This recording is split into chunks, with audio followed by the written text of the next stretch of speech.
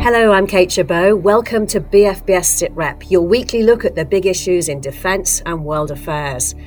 This week, we hear from near the front line in Ukraine. It was the most destroyed town I'd seen in the whole Ukraine war. The entire city centre, town centre, was smashed to pieces. President Putin accuses the West of nuclear blackmail. The Ukrainian ambassador has this message for him. You are not the only one on this planet. This responsibility is not yours. We, all of us, live in this planet. We are not threatening your own nation. Nobody's getting over the border. Nobody's coming to kill you people. You actually came to kill the Ukrainians. And we ask, what is President Putin going to do next? How much does he have in his arsenal by way of long-range missiles still? And is his tactic now going to be to go after civilian infrastructure in Ukraine? We're focusing on Ukraine this week. 5 British nationals held by Russian-backed forces in eastern Ukraine have been released on the same day that President Putin announced a partial mobilisation of 300,000 military reservists. What message is Russia sending, and how will Ukraine respond? We'll speak to the Ukrainian ambassador to the UK, but first we'll hear what's happening in one area of the fighting. Richard Spencer is a correspondent for The Times and has just returned from the region around Kharkiv in the northeast of Ukraine. What's happened in the last couple of weeks is that the Ukrainians carried out this sort of fairly complex maneuver to draw troops, some of the best Russian troops who were in the east, round to this city called Kherson in the south to reinforce the front there. They kind of feinted to attack that area, which they did attack. It wasn't entirely a feint. But then they found this weak spot in the Russian defences in the far east, southeast of this, the Kharkiv, the second city of Ukraine. And they hammered one particular point at a town called Balaklia. And basically those Russian defences, which were very weak in that area and defended not by crack Russian troops, but in a lot of cases by these recruits from Luhansk and Donetsk, these two kind of captured regions, where they've sort of recruited just guys off the streets really to form a militia.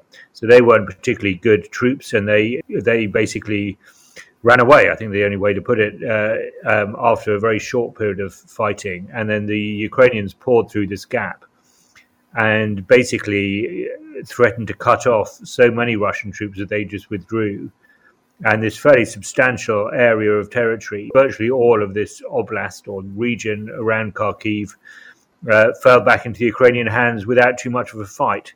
The Russians have now regrouped a bit, and they're holding the line on a river called the Oxil. And there's still quite heavy fighting there, and the Russians do seem to have held up the advance any further from the Ukrainians. But the Ukrainians are probably also, pausing to take stock. And you heard a story of the way the Ukrainians are using Western firepower against Russian positions in the town of Izium.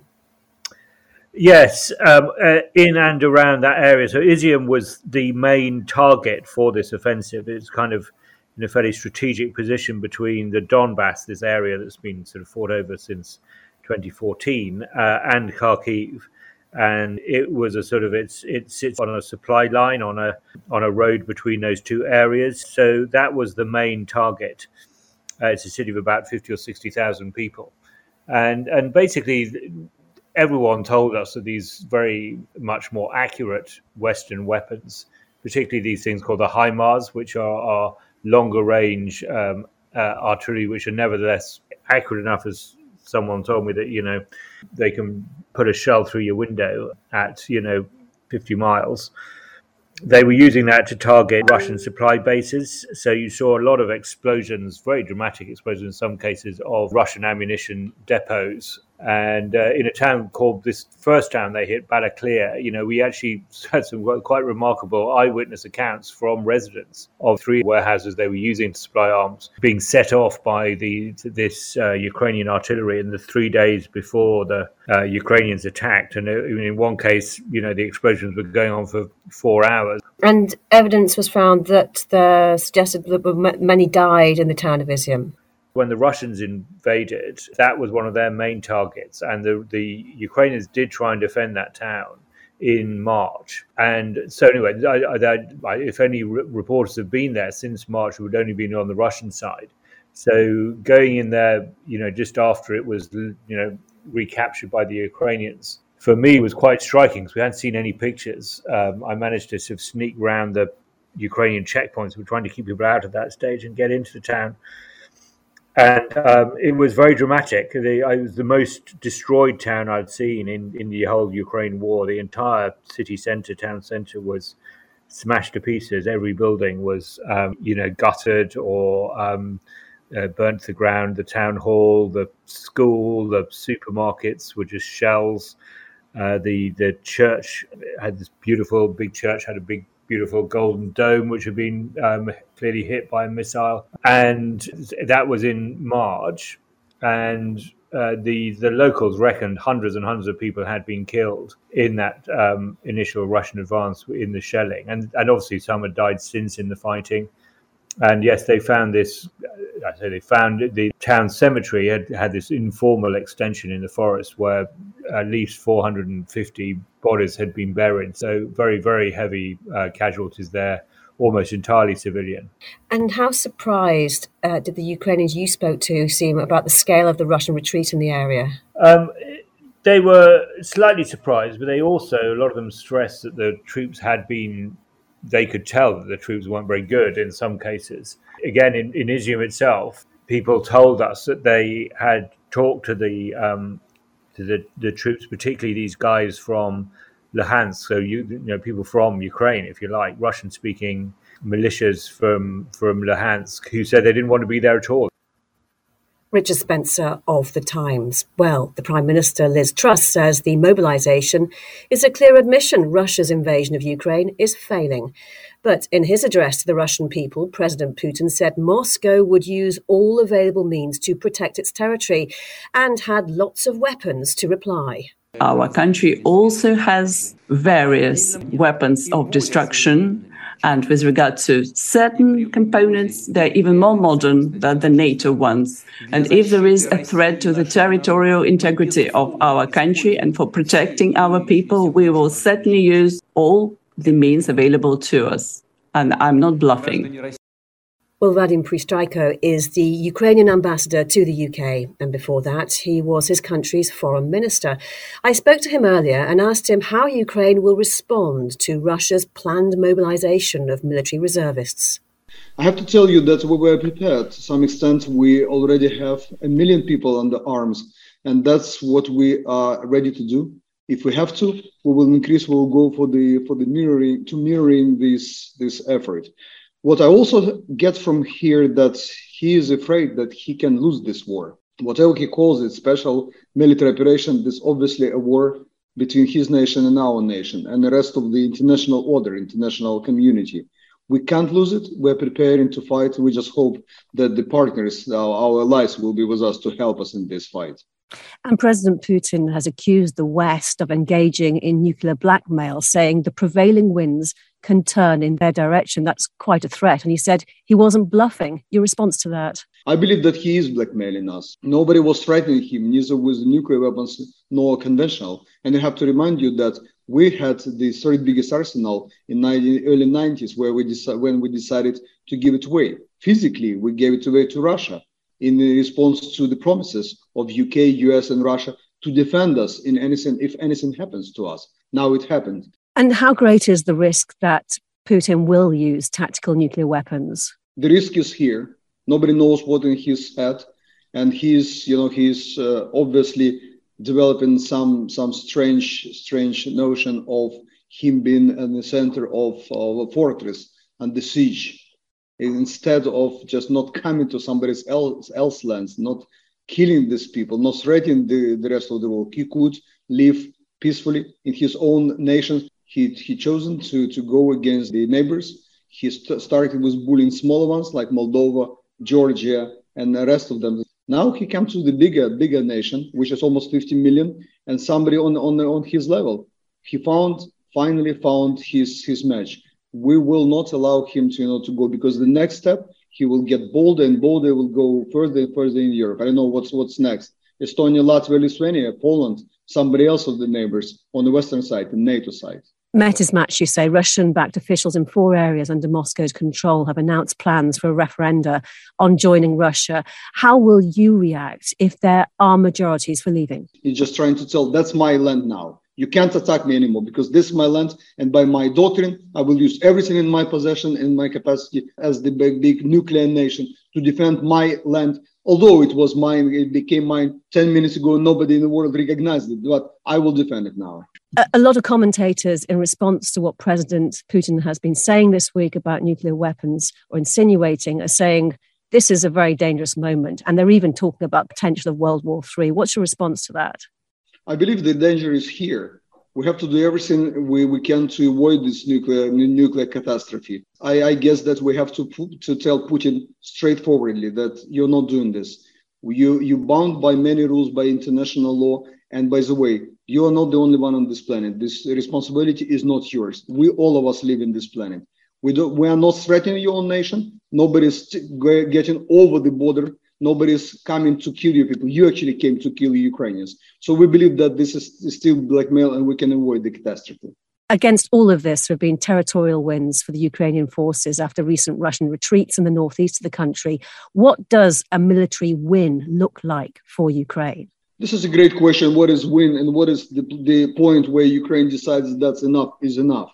We believe that we are not expecting anything and we don't want to require anything more than just freeing our own lands. Something which is recognized internationally, something which is recognized by Russia as well. Our sovereign territories, which include the whole east of Ukraine, which they took over this last campaign or 8 years ago, and then coming all the way to Crimea, which was taken in 2014. You were with Ukraine's First Lady, Olena Zelenska, this week as she visited Westminster Hall for the lying in state of the Queen. It gives a sense of what the relationship with the UK means for Ukraine going forward. This is a very interesting topic. Going around this great land, I'm asking people, why UK? Why you are supporting so much Ukrainians? And most of the responses I hear, people saying, we just have this acute feeling of injustice. We want to help the underdog. We understand that the whole UK is supporting us. And that's how the First Lady and the Prime Minister, who was with us, were trying to pay this tribute, coming to see the last moment of the great Queen, the Elizabeth. And the Ukraine has already experienced the benefits of UK armed forces training the Ukrainian forces. You had the opportunity at the funeral also to see the UK military in its ceremonial finest moment. What is your assessment of the UK military?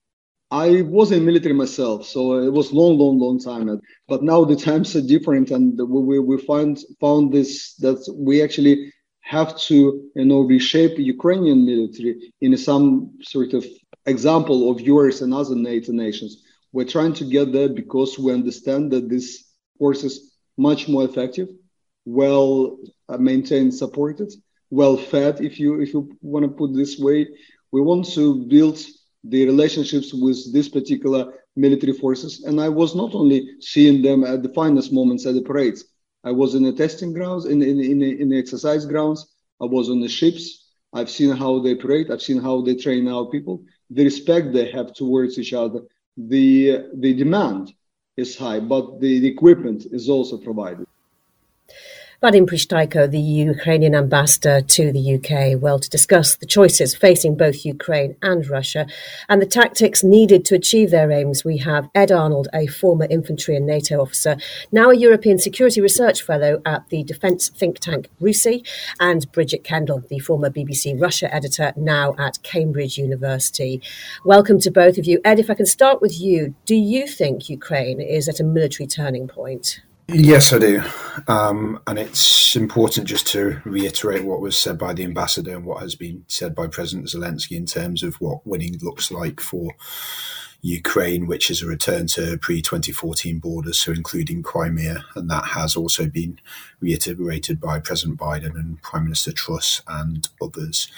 The difficulty at the moment for President Zelensky in Ukraine in terms of taking back territories. Militarily, they've done enough thus far to demonstrate to the West that they can take back territory if they have the right capabilities. But politically, in a humanitarian level, they won't want to have territory occupied by Russian forces any longer than necessary, and especially over the winter, because they've seen the atrocities that can be committed. And then also looking forward and very far into the future, because I think it's important to do so at the moment. We also need to look at the continuing defence and deterrence of Ukraine from further Russian aggression. And I think the West and NATO now would have realised that if they had done more on this in 2014, and between 2014 and 2022, then the Russian operation this year might not have actually happened. And there's not much point in this monumental effort to preserve Ukraine as a state and the Ukrainian people if there's not serious long-term support. And it's then worth noting that when the guns stop firing on this phase of the war, Ukraine will be one of the largest and best equipped, and crucially the only major European nation with experience of fighting Russians, which no other NATO members have. So this is a very long-term commitment. Bridget Kendall, what do you think is going on within the Kremlin in terms of its strategy? President Putin's thinly veiled threat about nuclear weapons, for example. It's famously very difficult to read the Kremlin, and it gets harder all the time because we don't have much information from inside except unconfirmed sources. And it does feel as though the Russian president has been living in a bubble. Otherwise, why would he have embarked on this frankly crazy adventure in the first place to invade Ukraine? So that makes it very difficult to predict what he'll do. I think his speech was very important. In some ways, it repeated what he said at the outset of the war. This isn't the first time that he's raised the Russian nuclear threat. He's repeating it. What I find a little reassuring is that although he's reminding the world and his own audience again that he has nuclear weapons in the end, there have been Ukrainian attacks into Crimea, which is already annexed by Russia and in its size Russian territory.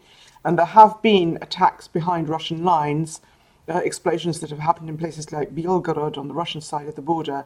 And there hasn't been any reaction from the Kremlin saying, now you're attacking Russia, we reserve the right to use our doctrine to engage nuclear weapons. So on the ground, he's not yet following up on the threats that he's making rhetorically. So that suggests to me that this is still rhetoric. It's to try and deter the West from giving Ukraine more long-range missiles that would be able to attack targets inside Russia. It's to reassure and remind Russians and the supporters of Russia in those areas of eastern Ukraine that they occupy and are now under threat from the Ukrainians, that Russia is strong and it still can withstand this counterattack and the Western backers. But it's dangerous because it's also laying out, reminding the Russian people that there is a nuclear threat in the background. And I think what he was doing in his speech was to say, we are now seeing the threat, a direct threat from NATO. So he's laying the groundwork if at a later point he feels he needs to go down that road. And Bridget, do you think it will reassure the Russians? Do you think there is any serious threat to the current leadership? I mean, we've seen protests and arrests overnight. Well, I was just thinking when you were asking Ed, is this a turning point for Ukraine? I was thinking, the other question to ask is this a turning point for Russia? And it's very interesting that there were these protests, these brave, mostly young people coming out. And also another way in which people have been voting with their feet. The flights out to places like Yerevan and Istanbul, where you can get on a plane without a visa, they've been absolutely jam-packed with people trying to leave, presumably men, who want to avoid the call-up. So, again, it comes to the question of how far this speech from President Putin is going to be matched by reality. Yeah. And Ed Arnold, how critical or not do you think that mobilisation of reservists that Putin announced could be on the ground? Well, the first point to note is it'll take time. So 300,000 to integrate is going to be very difficult. And Russia just doesn't have the infrastructure to do that in terms of recruitment, training very quickly. And also we have to... there's a serious question mark over the quality of the training, both in terms of general infantry tactics, but also specialisms. And what the real issue that Russia has faced is because the phase one of the operation was so poor, from their prestige and sort of specialist regiments, they had a disproportionate amount of casualties, both killed in action and wounded in action, but also critically officers who are the sort of primary tactical cohesive force within Russian units. So replacing those is going to be very, very difficult, and it'll take time. So it won't operationally make a difference in 2022 and probably not until sort of midway through 2023, which will still be sort of going into what we expect to be a larger scale Ukrainian counteroffensive. And I think it doesn't fix any of the systemic issues with the Russian military at the moment. So yes, they do need personnel and also the requisite vehicles, which they've also lost a lot of, and it will be very difficult to resupply. But it doesn't fix their command and control problems. It doesn't fix their logistics problems. It doesn't fix their air-land integration issues. And critically, it doesn't do much for morale, which is started at a very low level and has basically got lower and lower and lower and lower. So it's something that is required, but it's going to take a long time to see an effect. Yeah, you say it's going to take a long time. What balance has to be got right from their point of view in terms of command and control and supply of weapons? So, again, from the Russian perspective, command and control it's barely functioned in all phases of the operation this far, and this is the real issue that we're seeing in the east at the moment, and partly why the Ukrainian counteroffensives have been so effective. The Russians are fighting with a composite force, so they have active duty forces, reservists, mercenary groups, fighters loyal to the Chechen leader Ramzan Kadyrov. They're now recruiting from military prisons. They have elements of foreign fighters, National Guard, other volunteers. It's very, very difficult to fight combined arms manoeuvre at this scale with such a composite force. And Bridget Kendall, what do you think President Putin will do next? I wonder two things. One is, and Ed might be able to help on this, one is he's looking elsewhere for military equipment, so North Korea. What's he going to get? How good will the weaponry be? And, how much might that plug some sort of a gap? And secondly, if you look at the way Putin behaves, this is a man who spent his youth being a judo player, and we've often seen him in a military context use the judo feint. So if things aren't going well, he disarms his opponent by suddenly moving in a different way and coming at them from the side in a way they don't expect. So I wonder, how much does he have in his arsenal by way of long-range missiles still? And is his tactic now going to be to go after civilian infrastructure in Ukraine? We've seen a bit of it, attacking a dam to flood a river, trying to attack railway stations and other infrastructure areas. But I would have thought he'll try and go after electricity, water, to deprive Ukrainians through the winter of heat and water. Ed, do you want to come back on that briefly?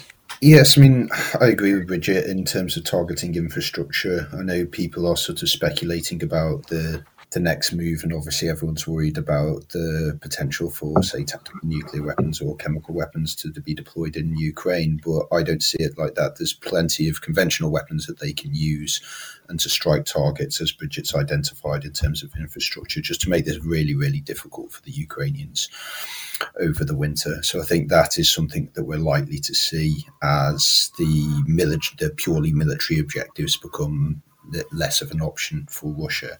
Really interesting to talk to you, Ed Arnold and Bridget Kendall. Thank you so much for your time. News, discussions and analysis. This is Sitrep. Well, back now to what's happening on the ground in Ukraine. In the east of the country, many of the towns and villages have been under relentless Russian shelling for months. Remarkably, some civilians remain. Helping to extract them are volunteers from the Mozart Group, a collective of veterans from across the world, led by a former US Marine Colonel, Andrew Milburn.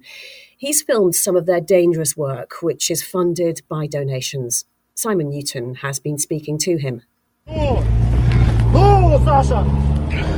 In the town of Solidar in eastern Ukraine, Mozart Group volunteers raced to evacuate a critically injured civilian.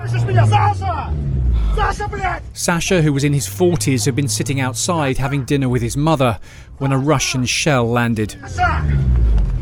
But sadly, he was already, clearly going to die. But then we all want to believe he isn't, right? And so we race him to the nearest field hospital. And you can see from the subsequent clip, you look out the windows, you can't you can't hear so much, but you can certainly see the artillery, is still landing around us. But I think we were so single-minded to get this guy to help that it didn't really register. Sadly, we got there, and the medics did a great job. They drained his chest and everything, but the real problem was head injury, and he had already died. Andrew's a retired US Marine colonel. He fought in the Iraq War and more recently led special operations missions against the Islamic State. He set up the Mozart Group, a counter to Russia's infamous Wagner Group, after Moscow's invasion, gathering together 30 other veterans, all volunteers, to come to Ukraine to train the military and rescue civilians. Any given day you can find solid ore by the big pall of smoke.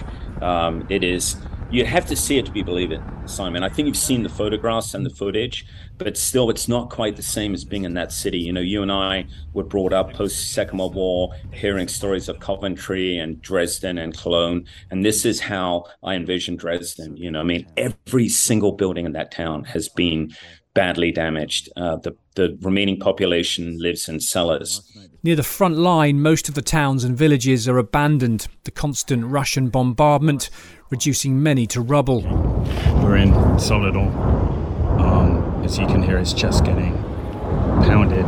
But even here, Andrew and his team find people. Oh, thank God. Evacuation. Evacuation. Kramatorsk. Evacuation. No. What? Dude, you must come with us. Come with us. While some civilians still refuse to leave, for most, this is salvation.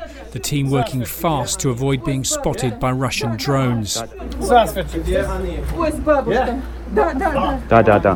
The team race from village to village, extracting who they can. Okay. But this, undeniably, is dangerous work. That's him coming. Yeah. Go back. As that danger level keeps ratcheting up, more reach a decision point that they want to leave.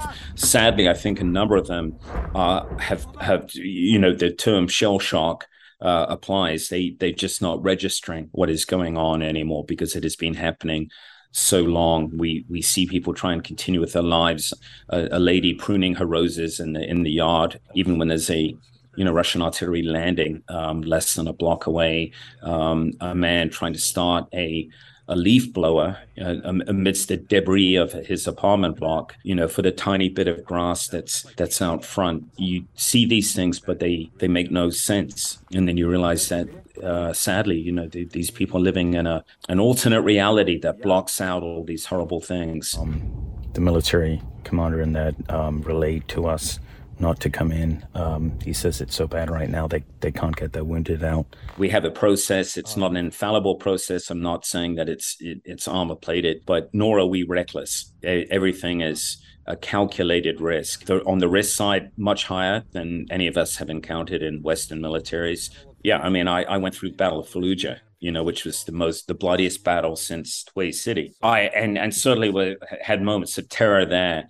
But nothing quite like feeling the shriek of artillery coming down on you and not knowing when it's going to land. And you don't get used to that. Actually, the more it happens, the more jumpy you get, I've noticed. Recent weeks, Ukrainian forces launched a lightning counter-offensive, liberating the key eastern city of Izium and thousands of square kilometres of occupied territory. But Andrew is cautious. These things are not binary, right? So I'm concerned when I see euphoric articles in the Western media. Oh, yeah, the Russians are on the run, blah, blah, blah. Going north to south. The Russians have lost a lot of people. But that doesn't necessarily mean anything. Number of deaths alone doesn't necessarily constitute a victory for the Ukrainians at all. If you look at the amount of land that the Ukrainians have taken, I hate to say it, but it's not that much, tens of kilometers at the most in places. Of course, I'm here. I want the 100% Ukrainians to win. And the reason why I'm saying this is that we have to be honest. Western weapon systems have helped extraordinarily. Yes, there's no doubt about it. But in the end, you need infantry to hold ground.